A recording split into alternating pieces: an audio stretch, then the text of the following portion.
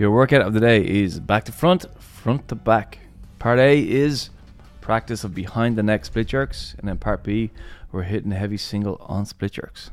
Behind the neck split jerks. We had a conversation not so long ago about whether we should even do split jerks anymore. We did. Didn't we? Yeah. And now we're doing behind the neck ones and regular ones. Yeah, well, the decision was we definitely are. So if we're going to do it, we better do it. Yeah. What's the benefit of going behind the neck? Why are we doing that? What's the thinking?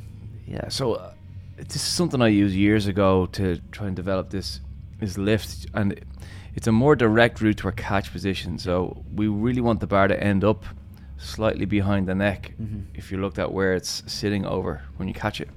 So if it starts where we start like a back squat, we have a good solid jump from there, and it can just go straight up and we can go straight down and not have to change our body's orientation to the bar. So it's a kind of simplified version of a split jerk. Yeah.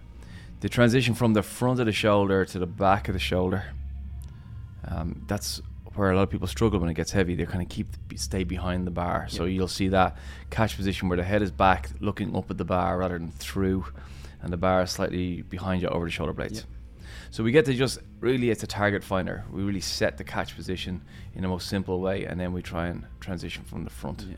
My split jerks always feel better if I practice behind the neck before I go to from front rack. It's such a difference maker for me. Yeah, I mean, my behind the neck is definitely heavier than my normal split jerk. Mine's very close, if not heavier as well. Yeah, I think I'm definitely within about 5 kilos.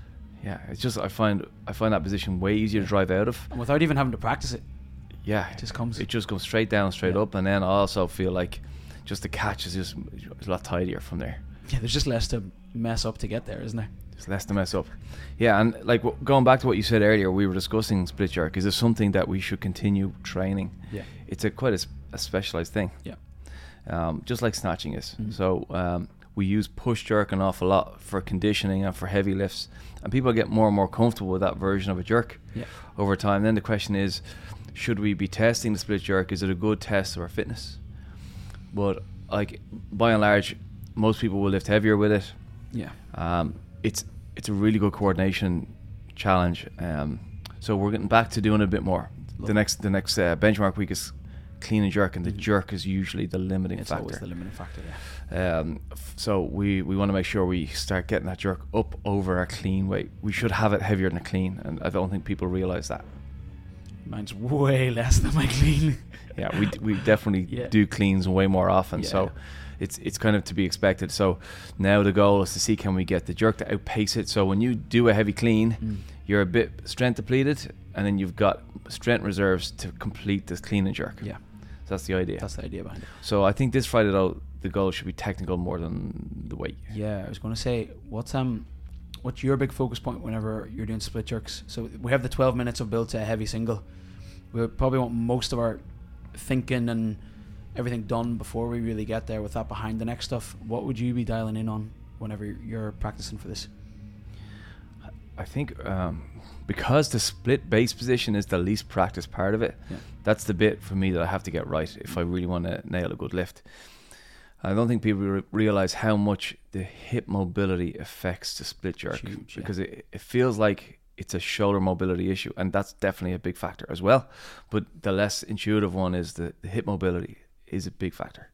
So just getting my hips nice and warm and making sure that I really feel stable when I dive underneath it with my feet, that's the big one. I like it. You going to do this on Friday? Yes, I'll be back on Friday, so I should be able to do that. Yeah. And what would you love to hit for your heavy single? Oh, I don't give a shit. Move well, feel good, and feel heavy. Yeah. It should feel heavy for me. Yeah. I just won't even pay attention to the numbers.